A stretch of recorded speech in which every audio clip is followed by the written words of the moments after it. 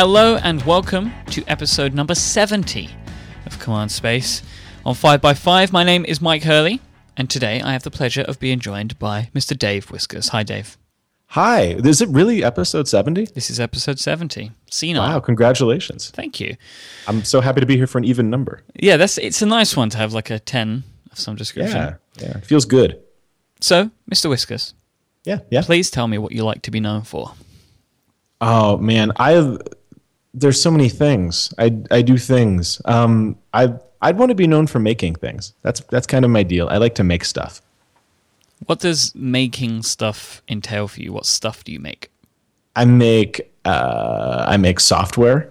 Well, I shouldn't say I make software. Brent and other people make software. I draw pictures of software, and sort of describe how those pictures should move around. And then it's kind of Brent Simmons' job to make that all happen.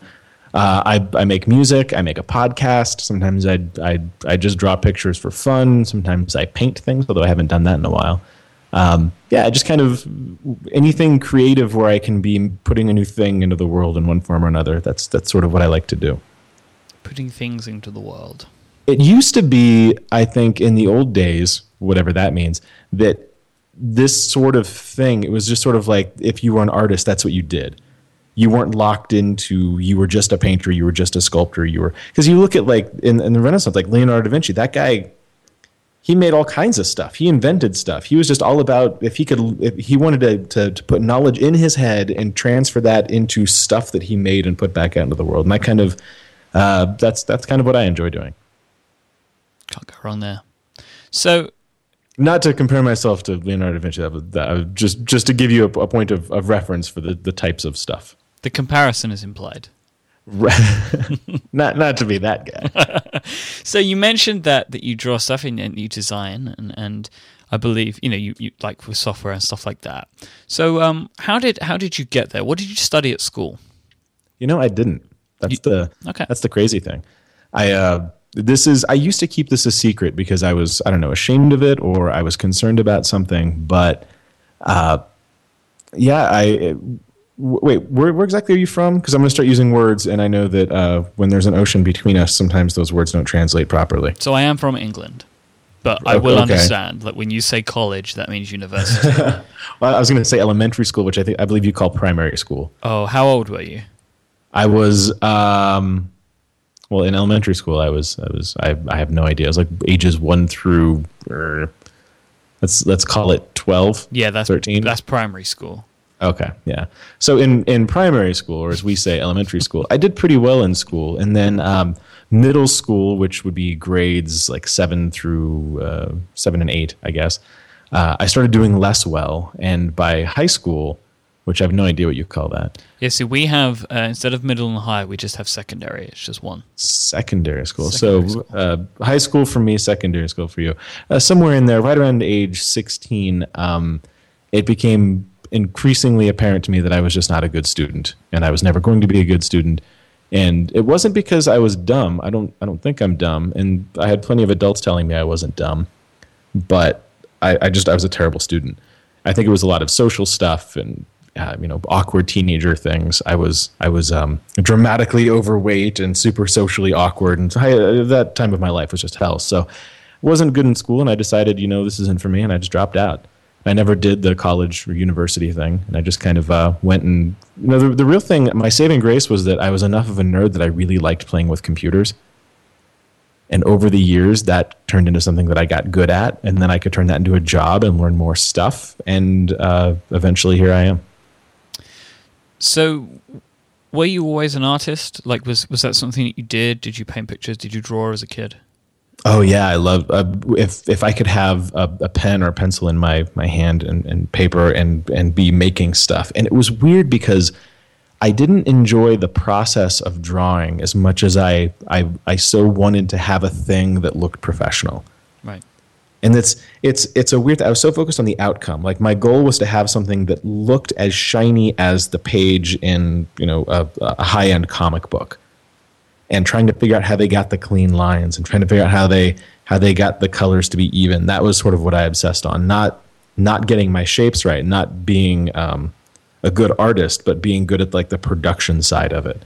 I didn't see it in those terms at the time. I thought it was all the same thing. But looking back, yeah, it was kind of a weird. The things that attracted me weren't necessarily the things that I thought would attract me. So without college education, how did you come to be a designer? Yeah, I wish I knew. I think I made one of those Twilight Zone style deals with the devil, where the deal is I sold my soul so that I could do what I do, but the catch is that I don't know that I did. Like, I don't remember making that deal. Right. I think that was an episode of the Twilight Zone. Some days I feel like that, and some days I wish that in my soul selling I'd been a little bit more ambitious. But it's I was doing the computer thing for a long time. I had friends who were doing computer things, and I remember 6 or 7 years ago. I was like anybody else. I had a day job, and in my free time, I had Net Newswire open, and I was reading Daring Fireball, and I was like reading about guys like Nevin Mergen and Craig Hockenberry. And to me, that was like reading a People magazine. Yeah, these were the heroes. These were the people who I would never like. If I could just meet these people someday, that would be an amazing thing for me. And I sort of dreamed about, well, I don't do the sorts of things they do, so maybe if I did, but I don't know how to do that. And somewhere along the way, I by accident met Brent Simmons at a conference. I wasn't even attending the conference. We just both happened to be in town at the same time. He was there for a conference. I was there for business. And a mutual friend of ours, a guy named Alex King, sent an email to both of us saying, hey, you're both in San Jose. You should get together and have a drink. And so we did. And Brent and I think, immediately became friends. And he introduced me to this whole world of iOS developers. And they all seemed so happy. in a way that I really wanted to be with my work, they actually were. And it struck me, and it struck me pretty like on a primal level of, I need to do this. Like, I need to viscerally, like, I'm not happy where I am. I need to be out in this other world. I need to be like touching the things that these people touch. I need to be living the lives that they live. And I make that sound more dramatic maybe than it is, but I made it a point to get to know them better, because they're just good people, and learn about what they do and the world they occupied. And I remember one of the guys I met that first night I was out with Brent, a guy named Dan Burkaw. I was working on a little side project, like a web thing, with a friend of mine. And I had asked him, because he was, an iPhone app developer. This is before they even called it iOS. He was an iPhone app developer, and I asked him, well, what would it take to get an app made for this thing we're doing? And his response was, we can't even start this conversation for under 30 grand. And I just kind of sat back and I'm like, whoa. So not only are these guys, well, no wonder they're happy. Like, these guys are pretty pleased with the work they're doing, and they are apparently doing okay financially. And so it really hit me that I was just in the wrong business. And I went back, and the friend that I was working on the thing with, a guy named Jay Graves, I sat down and I said, well, we have to have an iPhone app, and it's too expensive to get somebody else to do it. We have to do this ourselves. And we started down the path of making our own iPhone app. And I learned pretty quickly that I'm not a good programmer, which I had known, but that like really reinforced to me. I had known that I wouldn't be, or I thought that I wouldn't be a good programmer, but I'd never really tried. So when I started trying writing code for the iPhone, I was really bad at it. Like, I was, serviceable. I could write code that worked if I had a week. But I was better off thinking about how things should work. And so I started focusing more on that, and I had a little bit of Photoshop experience from all the times that I stole copies of it when I was in high school and beyond. So I started drawing the pictures and trying to make it look the way that we thought it should look. Somewhere in there was WWDC 2009.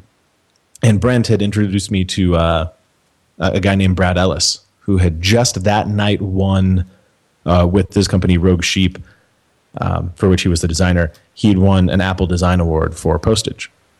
And he had just won this award, and he was super excited. And we meet. He was in probably the best mood of his life, and we instantly became friends. And I was talking to him about this thing I was working on, which, crazy enough, he had heard of. And he offered to lend a hand or lend some advice if I needed any. And so we kind of stayed in touch via email, and he would send me PSDs of things he was working on. He would send me videos of him doing stuff in Photoshop, and he kind of became my mentor. And then the rest is history. I guess.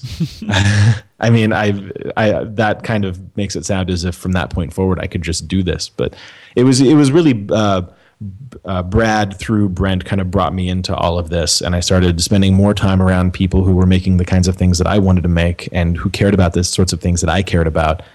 And over time, you just get, day by day, a little bit better. And I'd like to think that I'm okay at it now. But there's, I look around and I look at guys like Brad and I look at guys like Nevin, and I'm surrounded by people who are constantly pushing me to be a little bit better. So it's pretty much just hard work then, right? That got you here. It's hard work. It's, knowing the right people to a certain degree. And I don't think that sounds way harder than it is. In our industry, you buy a ticket to a conference, you show up, you buy somebody a drink, and you're in. It's not like, trying to break into TV or trying to get a record contract or something where it's a constant fight. We're all pretty friendly people. And if you show up and you say hi, it's pretty easy to suddenly know the right people. And it's cool to watch over the years how more and more people have done that and how the community has grown and how people have formed these new connections. So over the last few years where you've been doing design for apps and stuff, what's some of your favorite stuff that you've worked on? Or the things that you're most proud of? Vesper. Easily Vesper. Yeah? We'll talk about Vesper in a minute, actually. So that's, of everything that you've done, that's your baby. Yeah. Because I was working for services companies for a number of years. I say that as if I've been in this industry forever.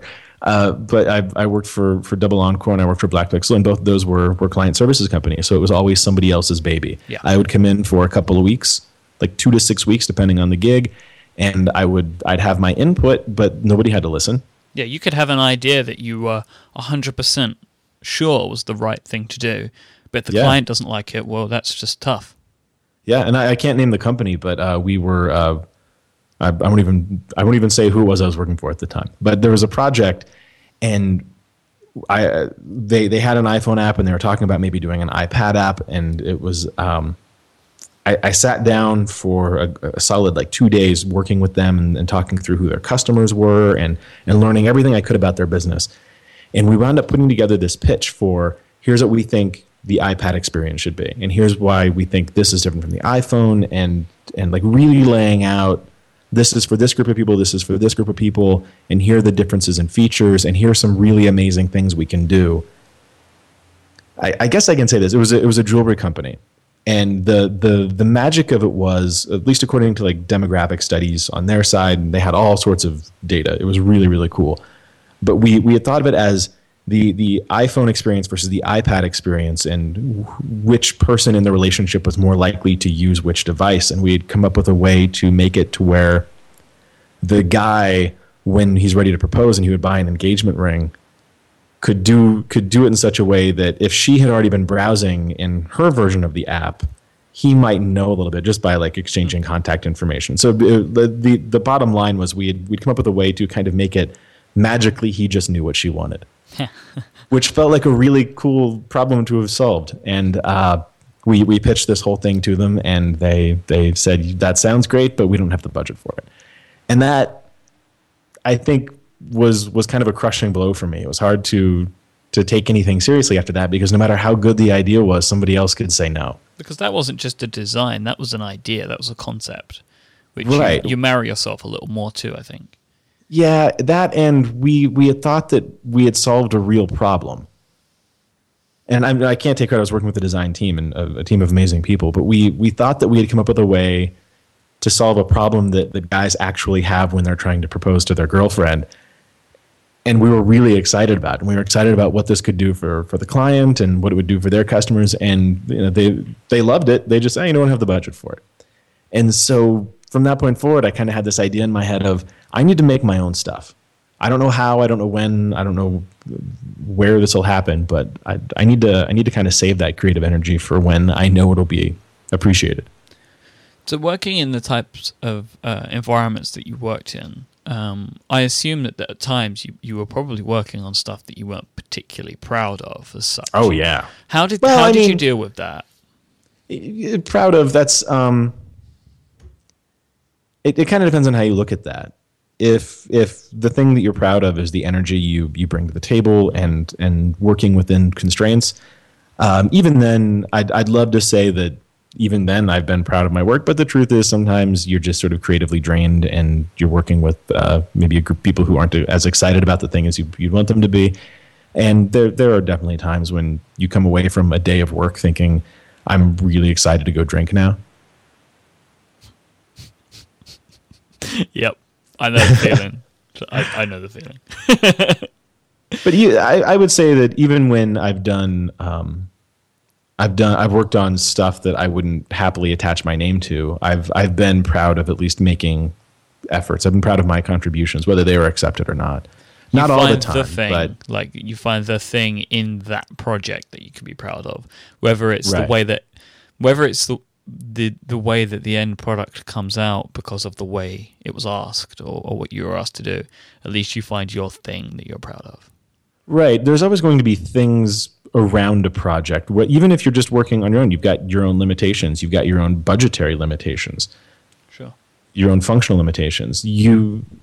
I shouldn't say you, me. I'll own it. I at least try to look at it as within the confines of what I had to work with. How well did I do? Could I have done better? So not to try to rate myself against the entire world, because that's just not fair to anybody. My point being that you don't have to change the world with everything you touch. It's okay to be proud of the stupid thing that you've done that a million other people have also done, but it was another step for you. Sure. Look at this. I'm trying to inspire you right now. Is what I'm doing. I'm so inspired. Motivational speaker. I'm so inspired that I feel like we should take a break so I can compose myself. And we should thank one of our fine sponsors. And one of our sponsors this week are the beautiful people over at Squarespace.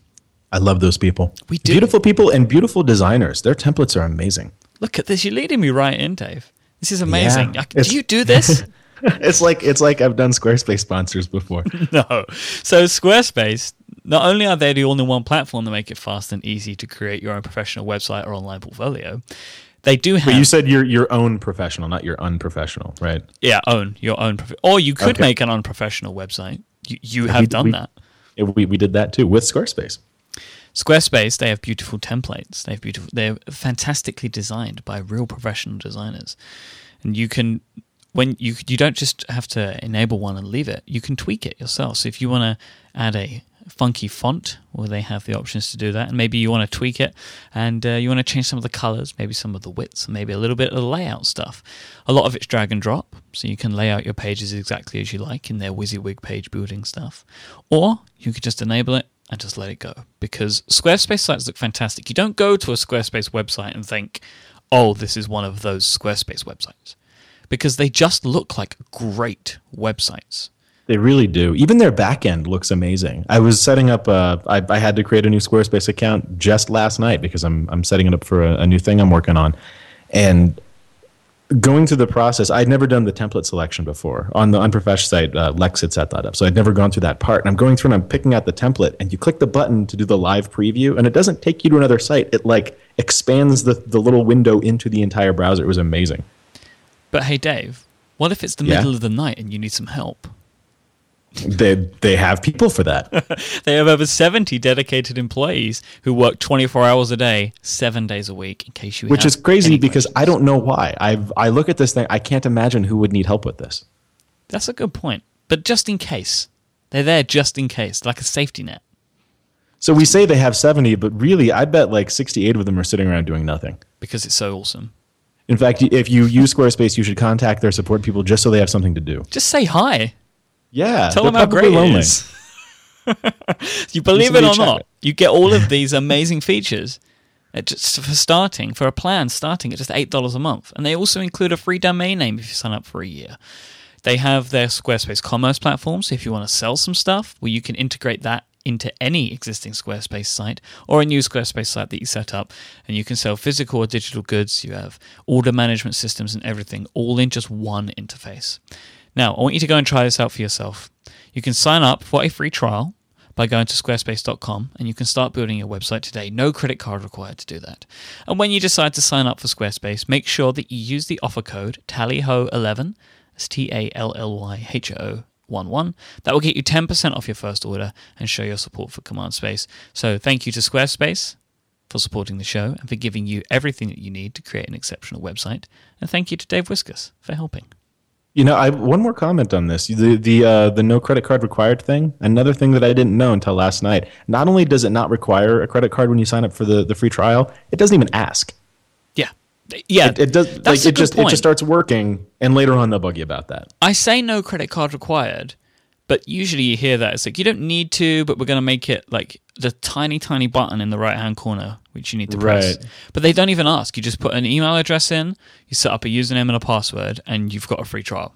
Yeah, I had like my promo code and my credit card sitting right here, and I'm all ready to go, and I go through the whole process, and then the next thing you know, I'm setting up the site, and I'm like, oh, I guess I'll do that later. Amazing.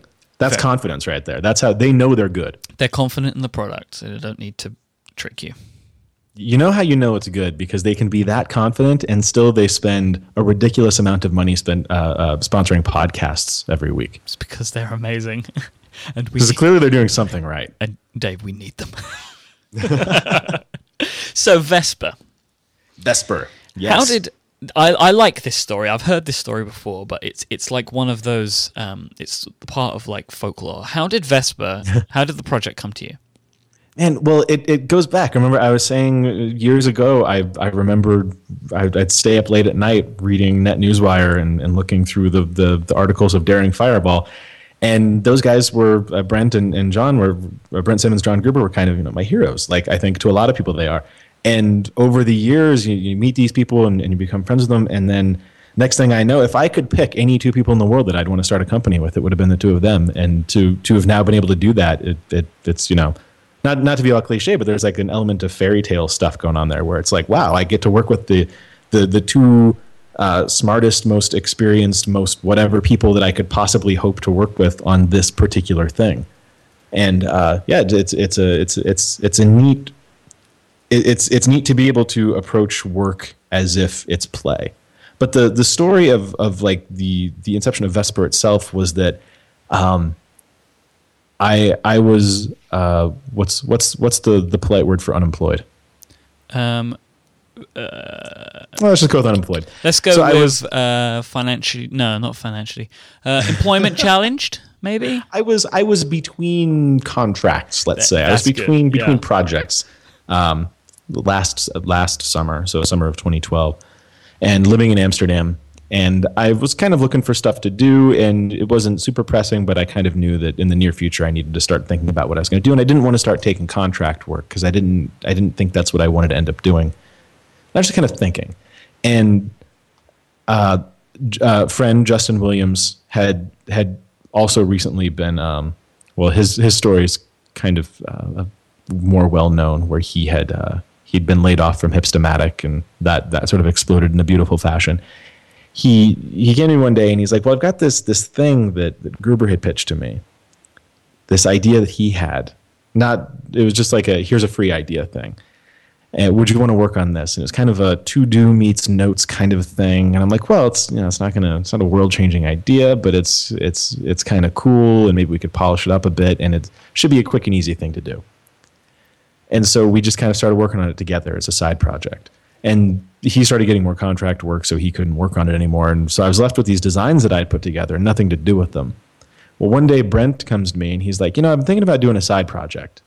Just something to, get the creative juices flowing and kind of, just another thing to try. I'm like, okay, yeah, if you want me involved, I'm happy to be involved. He's like, well, I was thinking maybe you and John. I'm like, well, of course I'm going to say yes to that. And so at Singleton last year in Montreal, he pulls the two of us aside and we grab a drink, we sit down, it was hey, we should work on something.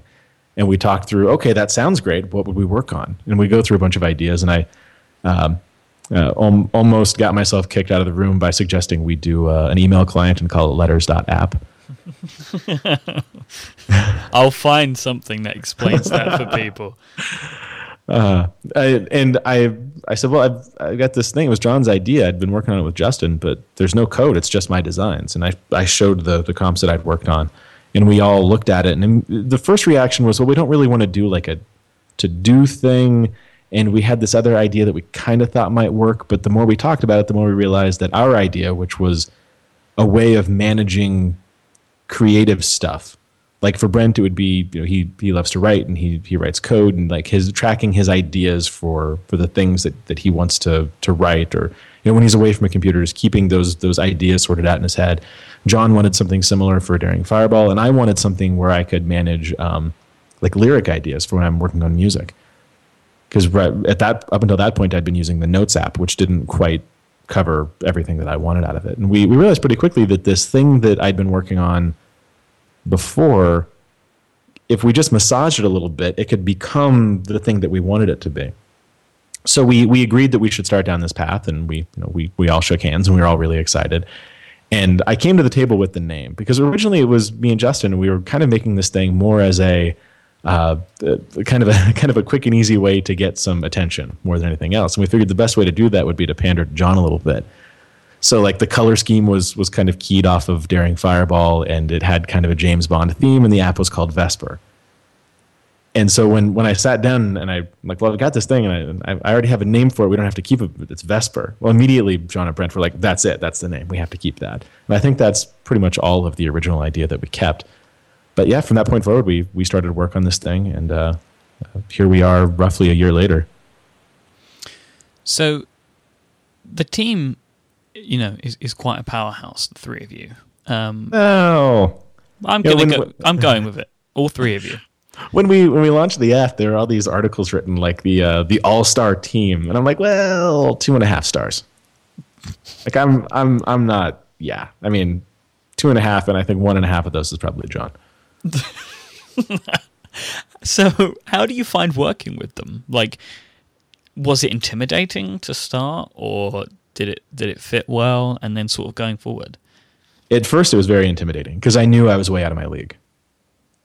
I mean, these are guys with way more experience in the industry, and they've had a lot of time to be thoughtful, but neither of them had really done design work directly for iOS. I mean, Brent had a little bit with Glassboard and NetNewsWire, but it was more functional design while he was writing code, not a sit down, do product planning kind of thing. And I might be selling him short a little bit there, but my point being that like just to the level that I would think of like intensity, I guess.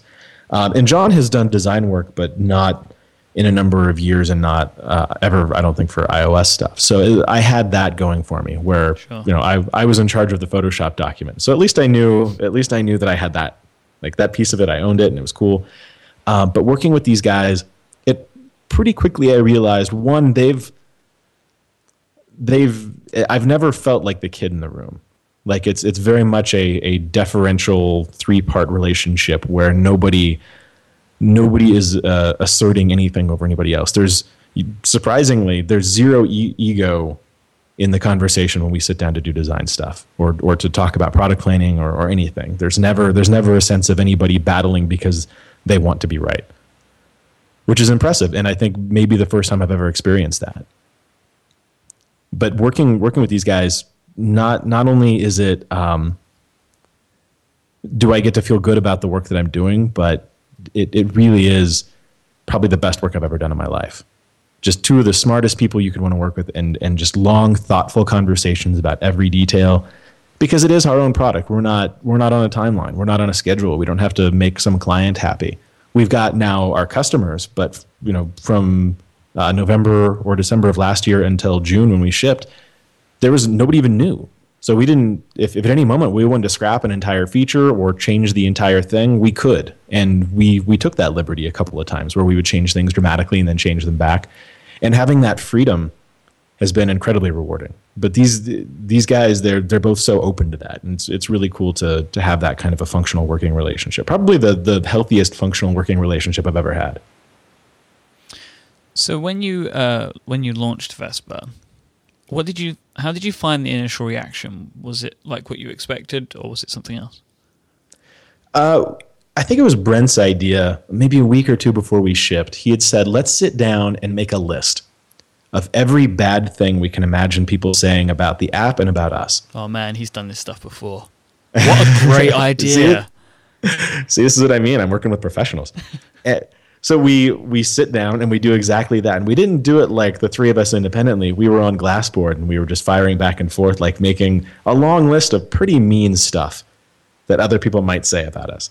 And there was kind of a magic in that where it didn't even seeing Brent or John write what they imagined somebody might say about me or my work, didn't hurt. It wasn't offensive. We were all laughing. We thought it was kind of fun. It was kind of fun to take the thunder out of what other people might say, and it really did.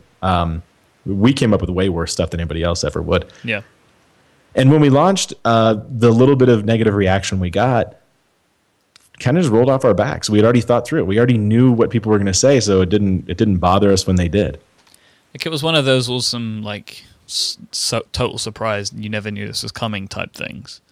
Which is, that stuff's always fun. I think I just remember getting like a text message, which is like something like, "Holy expletive, John Gruber's released an iOS app." I think was what I got. And you know, I guess that there's got to be a fun in that, in working on this thing and keeping it in secret, and then you're able to just sort of let it go in the world. I hate keeping secrets. I can imagine it's difficult to do.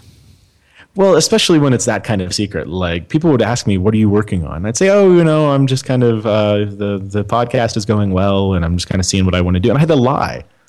For 6 months, I had to lie to people, friends, close friends, when they would ask me what I was doing or what I was working on or how I was spending my time. I had to lie to people. I don't like doing that. Yeah. So you really kind of kept it secret from everyone.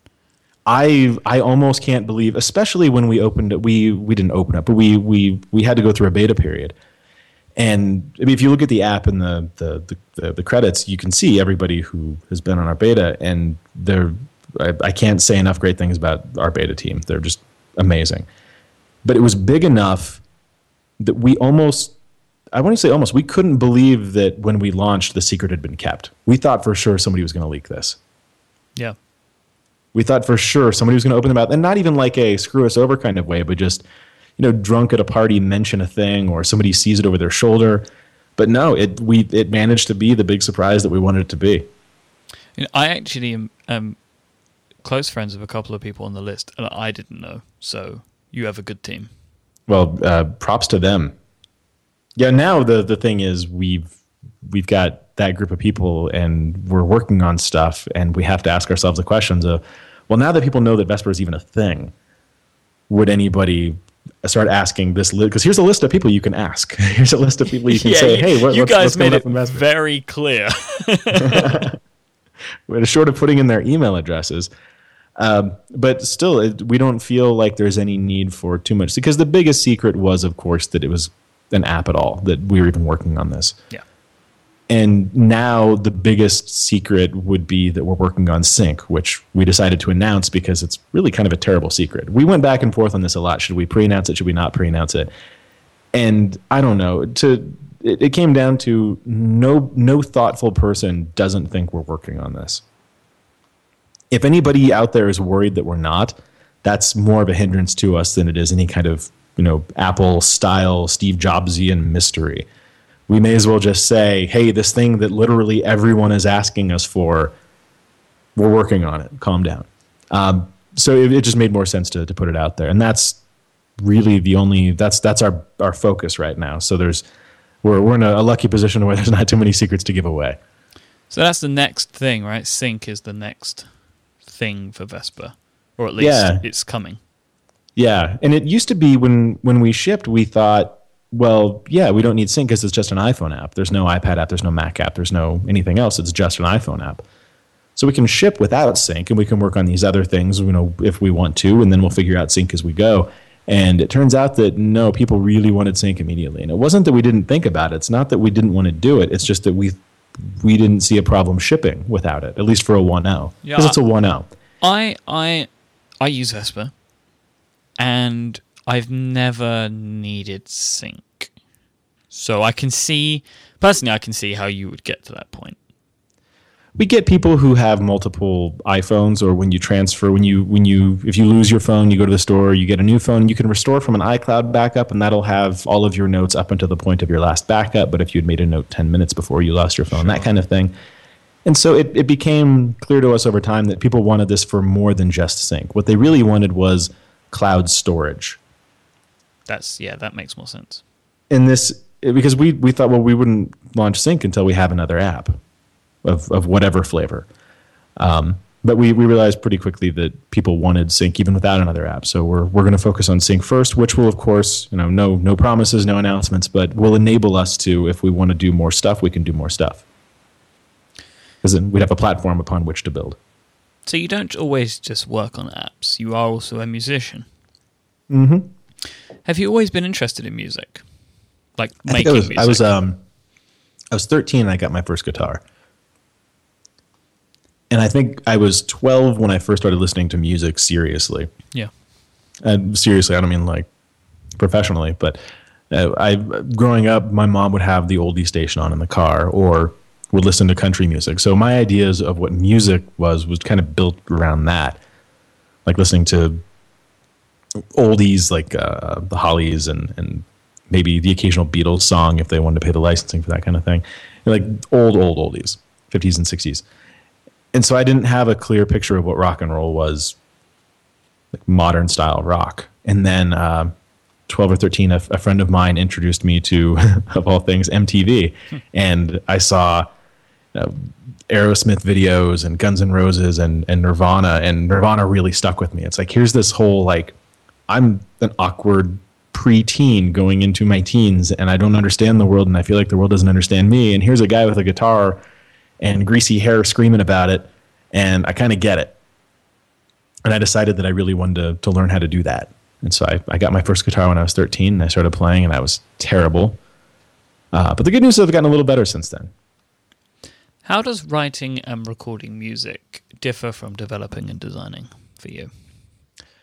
The biggest difference is that with music, I tend to do everything myself. Not because I want to. I would much prefer to be in a band or to have people that I collaborated with. And I have on a couple of occasions. I used to be in a band. For a lot of years, I was in a band. We put out a record. But now everything that I record tends to be just me. A friend, Dave Hamilton from Mac Observer, has played drums for me a couple of times. But most of the stuff I put out, every instrument, every sound you hear is all me. And that lack of collaboration, I look at what a good collaborative relationship has done for my approach to work and my output on Vesper. And I can only then look at music and think, if I found the right people, how much better would I be doing here? So when and how did airplane mode become a thing? It had been a thing in my head for a long time. I had this idea that I should put out music just on a website. Like I should just put out songs. And if people like them, they like them. At least then it's not just me sitting at home playing songs for my dog. At least then it's I don't know, some kind of performance. There's some kind of, I don't know, there's something beyond just myself, because that's sort of the ego of being an artist, right? It's this, whatever you're creating, you want people to see it. You want people to hear it. You want people to try to feel what you want them to feel. And it all kind of comes down to experience design. Like I want to write a song because I've always said that a good song fits your mood. A great song will change it. And I want to write a song that'll make somebody happy. I want to write a song that'll make somebody sad. I want to design an app that makes people feel like they're accomplishing things, or that their creative energy is being well spent. I want people to have certain feelings based on I want to be able to make people have better experiences. And that seems like sort of a trite thing to say, but that's kind of my approach. So with music, I thought, well, this is just for me right now, and that's not the part of this that I like. I kind of like the performance piece of it, the shipping. Shipping is a feature.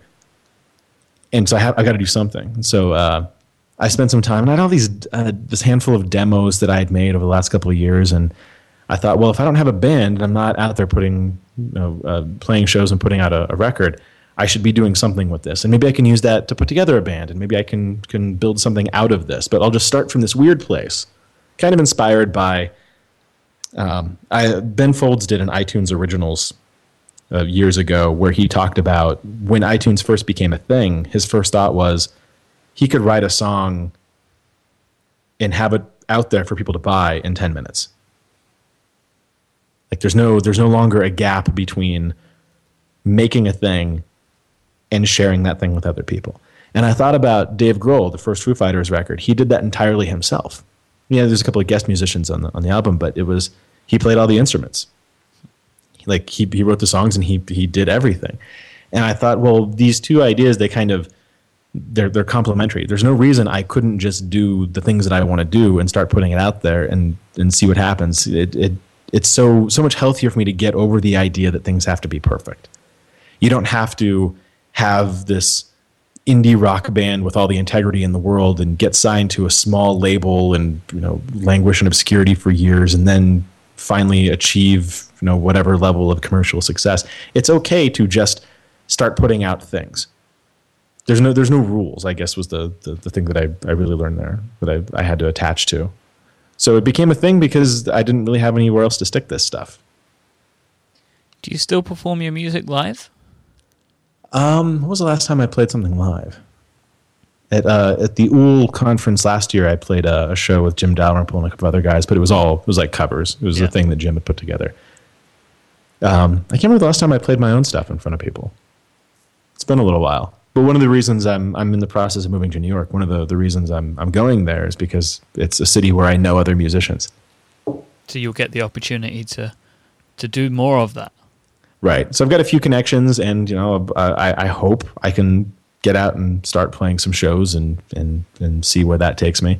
But I don't know. When I was a kid, I had rock star dreams or whatever, but now it's more that I just like doing it. So I want to take a break for our second sponsor, and then I want to talk to you about Unprofessional. So our second sponsor on this week's episode is the fine folks over at HostGator.com. HostGator is a premier web hosting provider. If you're looking to start a website, HostGator can help you get started with monthly hosting plans, one-click installs, and tons of other features that make getting your site up and running really easy. If you're a more advanced user or a business, HostGator can take care of you with reseller plans, VPS, and dedicated servers. HostGator guarantees 99.9% uptime no matter your size or needs. And when you host with HostGator, you're going to get unlimited disk space and bandwidth too. They guarantee 99.99%. 99.9. 4 nines? 3 nines. 99.9, so 3 nines. That's better than 9 threes. Yes, that's a lot better than 9 threes. It's still a lot of uptime. It's 99.9%. I think it's because it's as close to 100 as you can get, right? You can't say 100, I guess. Well, it was I was working at eBay years ago, and the deal was the service level goal was like 5 nines. So 99.999, which comes out to be something like 16 minutes a year you can be down, I think. Wow. And might be somebody's going to hear that and go, his math is wrong. This is why I don't do math for a living. But yeah, it was something ridiculous like that. But the way I'd always heard it was 5 nines. So 3 9, really after 99.9%, do you even notice the difference? Probably not. I mean, what's it going to be? An extra minute? I don't know. Is it even achievable? Is that a thing that is even possible? It doesn't seem like it could be. I think that 3 nines sounds impossible. It does, but HostGator make it happen. Try doing anything for 99.9% of the time. I barely stay alive for that amount of time. I don't even breathe 99.9% of the time. Definitely not. Probably only like 60. I don't know. If you're a WordPress user, you're going to love their one-click installs and optimized hosting platform. They have free site builder tools that are super easy to use, but if you find yourself needing any help, they have 24/7 support to ensure everything is running smoothly. So head on over to HostGator.com to learn more, and when you decide to purchase, don't forget to use the code CMD11. It's going to get you 30% off. Thanks so much to HostGator for sponsoring the show. Are they doing the thing where they're pushing on the .NET domains? HostGator do that, yeah. I mean, they're more about the hosting really than the domain stuff, but they do. Because they hosted our show this week, the one that we just recorded, so I guess it hasn't come out yet. And there's a big thing about the .NET domains. You can cut all this, of course. No. Keep going. I remember listening to the show, and I remember you saying about it. The .NET domains from VeriSign. It was this big push for .NET domains because all the .coms are taken. Yeah, there's no point. And I think these days people, like if you go to davewhiskers.com and it's not what you're looking for, I think you next go davewhiskers.net. I think that's just a standard thing that people do now. Like .net is the next one after .com. So it's like, I like it. I think they're cool. I go all digital hipster with it. I do weird stuff. Yeah, airplane mode is airplanemode.de, right? Yeah, so airplaneemo.de as people have pointed out to me. Airplane. No, I did a radio spot. I did a radio performance as airplane mode, and I was trying to explain over the air. Yeah, you go to air. Oh God, this is terrible. And I got invited back. So the next time I went, I said I got a new domain, so I could say it out loud better this time. Airplanemodemusic.com. That'll be easier. Oh, nice. But yeah, I like to do the weird dot stuff. Like I've got, instead of, it wouldn't be davewiskus.com or net, it would just be dwisk.us, which currently goes to an old thing that I set up that really doesn't, it's not really useful in any way. But yeah, I do the weird stuff. I like playing with top levels. If I didn't go for serious show titles, that would be it. I love playing with top levels. I like playing with title, and it's. I think it speaks to how seriously I take domain names. If I had a thing that wasn't a company but a web presence that I genuinely took seriously, I'd probably use a .net. Talking about taking things seriously. You and Lex Friedman, you have a show that you do on Mule called Unprofessional. Yeah. Why Lex Friedman and why Unprofessional? I ask myself why Lex Friedman every week. I set you up for that. Why? Because I'm sure that he would answer the question in the same way. The truth is, I love Lex. It's funny. We compare ourselves in terms of relationship, not stature or anything else. Just our relationship. It's like a very Penn and Teller kind of relationship. If we spend too much time together in the same room, we don't get along very well, or we'll get on each other's nerves. Oh, really? Huh. Yeah. If we lived in the same city and hung out together, I don't think that we could be friends. That always reminds me of Mythbusters guys. Yeah. Jamie and Adam. I think the same kind of thing where maybe me and Lex have a little better relationship than that. We're more friendly than that. We can hang out together. We like being around each other, just kind of in small doses, because after a while, you just. I talked to the guy. I was going to say professionally, but I know everybody's going to laugh at that. But I've got this show that I do with the guy, and so I like it when I get to look forward to every week we sit down and talk for an hour, because that's kind of how our relationship works best. Yeah. And sometimes we'll travel together and we'll get to spend a few days together. But after a few days, like by the end of it, not that we hate each other, but it just becomes clear that this wouldn't work if we were here for another week. That kind of. I don't want to paint a picture that we hate each other or anything like that. We really do like each other. It's just that it's very much a professional relationship. It's we make this thing together. We're partners, and that's kind of how we frame everything as a duo. I imagine the headlines now. Whiskus hates Friedman. If only we had a tech press that was into that kind of thing. Here's 10 slides about it. Why I'm going to go on a rant here for a second. Why is it that our tech press doesn't do the Hollywood style scandal thing? I really wish, and I knew a guy who was trying to make a website like this once, but he didn't stick to it. Like a real gossip magazine, like not Valleywag, where it's just like, let's find 20 ways we can just try and make people cry. But like, somebody finds a tweet which is referencing somebody else. And like when people have like arguments on Twitter and stuff, that I saw one recently about an iPad mini review. You may have seen. You may have seen stuff to fight about. You may have seen those, and just like because they are I have those sort of conversations with my nerd buddies. Oh, did you see that thing that such and such person said to such and such person? Because as well, like there is an element of celebrity in our very peculiar corner of the internet, and I think it would be interesting to see. It'd be kind of fun. I don't know. It's the weirdest kind of celebrity. Yeah. Like, I'll tell people that I've got a podcast and I'll talk about the guests that we've had, and I'll get the question, like, jokingly, but like, oh, are you internet famous? And the answer is no. I wouldn't even go so far as to say internet famous, but there's like this tiny corner of a tiny corner of a tiny corner of the world in which a few people know who I am. Yeah. That's not fame. It's not the same thing as fame. It's not even really notoriety. It's just kind of its own thing, and there's not a good word for it. But you'd think that would be enough of an attractor. You look at guys like, I'm going to pick on Craig for a second. Craig Hockenberry. Surely, of all the things he says, there would be a gossip magazine that would say, did you see what, like, click here to see what Craig Hockenberry said this week? You know, that kind of thing. Surely we have enough people who care about this industry to go that far. But we don't. It never happens. I'm desperate. You hear people behind closed doors or when drinking, like, oh yeah, so-and-so is kind of an a-hole. But nobody goes on record. And I kind of wish we did, because it would keep us more honest. Everybody's too nice.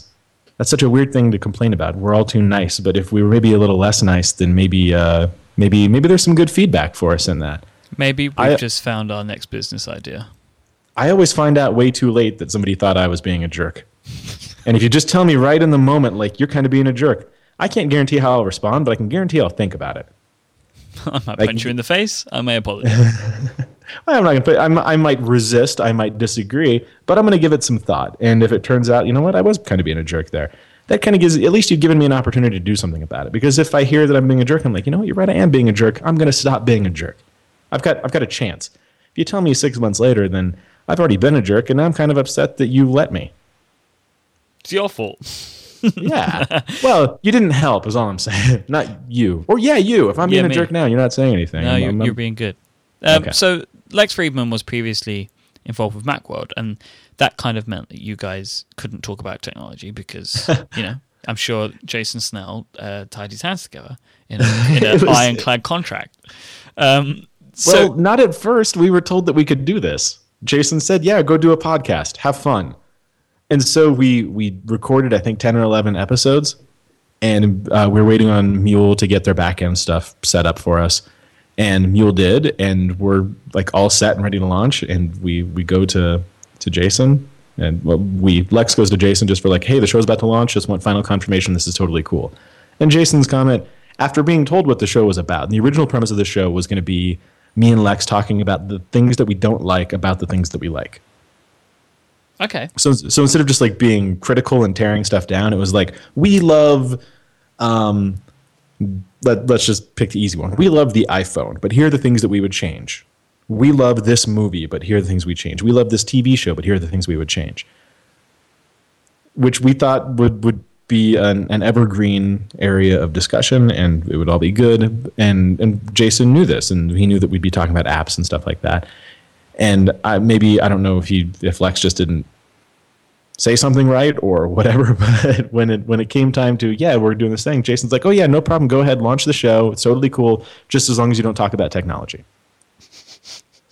And we're like, oh. Really? We have more than 10 shows in the can right now. Like, they're ready to go. We were going to take the next several weeks off. But we wound up going back to Mule and saying we can't do this. It's not going to work. And we didn't have a backup plan. So I guess we're just not going to do a show. We're really sorry. Thank you for your time. And the question immediately was, well, if you guys have another idea, if you come up with something that's you think is just as good, let us know. Like, well, we don't want to just do a show for the sake of doing a show. But if we have an idea that we genuinely think is as good or better, we'll come back. I think it was later that day. I was just kind of thinking through it, and the idea popped in my head, like, wouldn't it be cool to do a show that was just like 3 people at a bar? Like maybe me and Lex and a guest, and we'd sit down and hear all these like war stories, but not the industry and not the technology, but the people part of it. And the inspiration, of course, is Brent Simmons, because if you ever go drinking with Brent Simmons, that guy's got all these incredible stories about the time that he spent, around this community and helping to build this community, and his experience in life. And he's just got a ton of amazing stories. He's a great guy to hang out with and just listen. And I thought, well, that could be a show. Well, what if we did that with all of the people in this industry that were that had this kind of experience or had these interesting things to say? And so I talked to Lex about it, and we both got really excited about the idea. We went to Mule, and they're like, this is actually better. We like this idea better. So do I, actually. I think everybody involved, everyone along the chain thought this is a genuinely better idea than what you guys started out with. And Jason rightfully, I think, takes credit for that. I think you would have run out of stuff faster than you think you would have run out of stuff. Maybe. I think the bigger thing is that we would have run out of steam. Right. It's hard to care, because with something so critical, and I was going to say hypercritical, which is really what it comes down to. It comes down to, at a certain point, you're just John Siracusa. There's only one man who can keep it up. Wait. Right. Yeah. And it would take the two of us to match his level of intensity. And I just don't think that we could. There's already one John Secure, so we don't need more. So you mentioned earlier about the guests that you have, and you've had some crazy guests, like real world celebrities. And real world crazy. Yeah, I mean, Jesse Ventura. Whoa. I had Lex Friedman on this show a while ago, and I'll put the episode in the show notes, and we spoke about the Jesse Ventura thing. How do you manage those kind of people? I mean, software developers and designers and bloggers, they're easy to... Well, they're not easy to book, but once you've booked them, they're like reliable, and you don't need to go through a publicist. Like, how do you go about booking somebody like Jesse Ventura? You know, people like, I'm not going to say Jesse Ventura, but people, let's call them celebrities. But I'm going to say, let's call them celebrities. It's not like we've ever had Brad Pitt on the show, or I didn't think we ever would. Even if we could, I don't think we would. He's too exposed. You already know his stories. If Brad emailed you and said, please, Dave, I want to be on the show, you wouldn't take that offer. We would take that for the ratings bump. Are you kidding me? Yeah, but exactly. I don't think it would be our best show. That's not the kind of person we'd ever go after. But the air quote celebrities are actually easier to manage because their publicists just give them a schedule of 12 o'clock you're doing this, 1 o'clock you're doing this, 3 o'clock you're doing this, and so their life is kind of just showing up for stuff and not thinking too hard about it. So when it comes time for I don't want to name anybody because that's unfair, but when it comes time for such and such famous-ish person to show up, they're on Skype and they're ready to go. I don't think we had one guy reschedule a couple times because genuine conflicts came up, but it was rescheduled well in advance. I don't think other than that nobody's ever even so much as kind of flaked on us with the famous-ish people. Whereas not that indie software people are more flaky, but there's more because they're friendly and you know them, and maybe they're 10 minutes late to the Skype call or that kind of thing, just because we're all friends. You can be a little bit more relaxed about this sort of stuff with friends. What do you have a preference for guests? Like, do you prefer more sort of mainstream people to, I don't know, like somebody like John Maltz? I'm just picking on him. It's a terrible name to pick because we love Maltz. Yeah, well, he gives good podcast. Yeah, he is very cool. He's a nice guy. He's just always on and dialed in, not on in a phony way, but like that's his personality and it always works. But we like to have a good mix. Our goal is, if we could, we would do it one episode with somebody from our world, and the next episode would be somebody more mainstream, and then the third episode just alternate back and forth.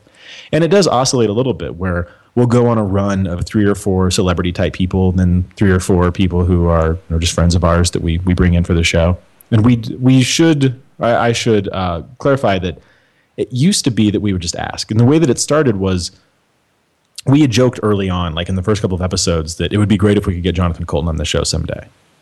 And so kind of as a Hail Mary maybe, I just emailed him. Yeah, it's surprising how easy that is, isn't it?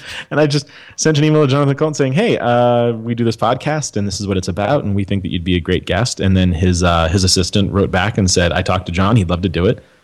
And I'm like, wow, he doesn't read his own email? That's crazy. His assistant Scarface. Yeah, Scarface. Yep. Literally Scarface. That was he goes by Scarface. Oh yeah, I know. I've had that email. And he's an awesome guy. Mm-hmm. But yeah, John comes on the show. He says, sure, I'll do it. And he comes on the show and he was great. And then from there, we kind of went back to doing what we do. And somewhere along the way, we got into these conversations about who are our dream guests. And we had this long list of our dream guests. And it wasn't like famous people. It was people like John Flansburgh from They Might Be Giants, that was like Lex's better than God. Like that would be the, oh my God, if we get Flansburgh on the show. I think the only person he'd be more excited about is Weird Al, because Lex is that guy. Yeah. And so I think he emailed the email address that was on the They Might Be Giants website and said, hey, blah, blah, blah. And we've had Jonathan Coulton on the show, and I know you're friends. And so it was kind of Coulton said yes, and then we leveraged Coulton into getting Flansburgh, and then Flansburgh got us a couple of other people. And it's hit a point now where we can like name drop a few people that person knows. Like we just had John Hodgman on the show. You do exactly what I do. And And somehow we get into a conversation with Hodgman about like we know a lot of the same people. And it turns out there's like 5 or 6 guests that we've had on the show that Hodgman is friendly with or is friends with, including some unexpected people. And then after the show, it turns out we learned that there's even more people that he already knows. And it was just this crazy connected thing. So it just, you start with one person, you kind of build it up from there and you get more over time. We do have though, now what we call a talent coordinator. Gemma, she does, her job is to just reach out to publicists. She looks at our list of dream guests and she contacts publicists. That's pretty awesome.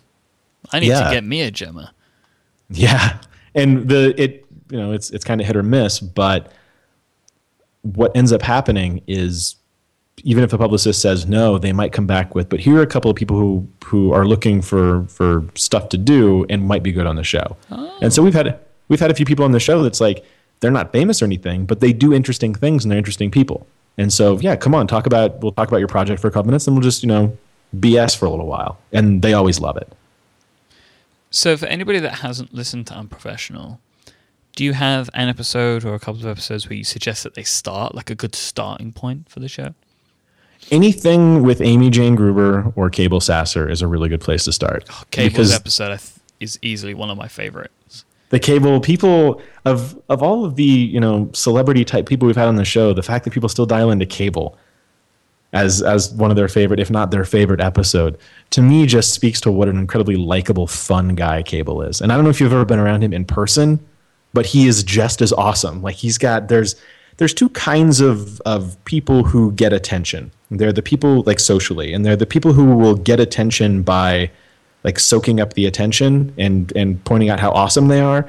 And there's people like Cable who he gets the attention by making everyone around him feel awesome. And it's infectious and you can't not love being near him. That is a very accurate, very, very accurate description. I aspire to be Cable. So Mr. Whiskas. Yes. Or Cable Whiskas. Where can people go to find you on the internet? Oh man, everywhere. So let's start. Let's do this in alphabetical order. There's my blog, betterelevation.com, which is where I write stuff sometimes. Oh man, I said alphabetical, so I have to think. Oh no, it's airplane mode. It starts with an A. So close. So okay, we'll start over. Airplane mode, airplanemodemusic.com, because that's easier than airplanemode.de. Betterelevation.com, my blog. TUV. So unprofesh.com or muleradio.com, muleradio.net. Oh God, I'm getting that wrong. Muleradio.net. Powered by VeriSign. Muleradio.net/unprofessional or unprofesh.com. And Vesper is at vesperapp.co. Did I get all of them? I feel like I'm missing something. Twitter? Oh, Twitter. At DWiskus. DWISKUS. Awesome. I need to do one of those things where I have like one thing that you can go to and see all this stuff, because I feel like that's a lot. I feel like I'm asking people to pay attention to too many things. Maybe that's what you need to use dwisc.us for. Maybe. It's kind of what I'm using it for, but I was more of like at the time I thought maybe I'd be doing more contract work and I was going to use that as like a portfolio thing, and I never went down that path. So yeah, I should repurpose it for that. Perfect. So where can we find out more about you? Oh, well, just Twitter, really. I'm iMyke, IMYKE. And of course, I do this podcast, but you already know that. So everybody. I don't know. You say that, but what if it's like somebody's listening to this show in their friend's car? They know it by now. You think so? Well, they've listened. That's all I want is that one listen. That's all I care about. You don't want return visits? I mean, what if they're in their friend's car and like, this is a really good podcast. I wonder where I would go to find out more about it. And they're maybe too ashamed to ask their friend in the car who's driving. Go to 5by5.tv/CMDSPACE. And if you put /70 at the end, that's where you will find the show notes for this episode, which include links to all of Dave's amazing stuff and some of the other things we've spoken about, like letters.app. I found some blog posts, and they're there. I'm going to hear about that later. So you can do that too. So thank you so much for listening to this week's episode. But the most thanks go to Mr. Dave Whiskas for joining me today. thank you for listening to this week's episode. Oh, no problem. I enjoyed it. And I'll be back next week. Thanks. Bye-bye.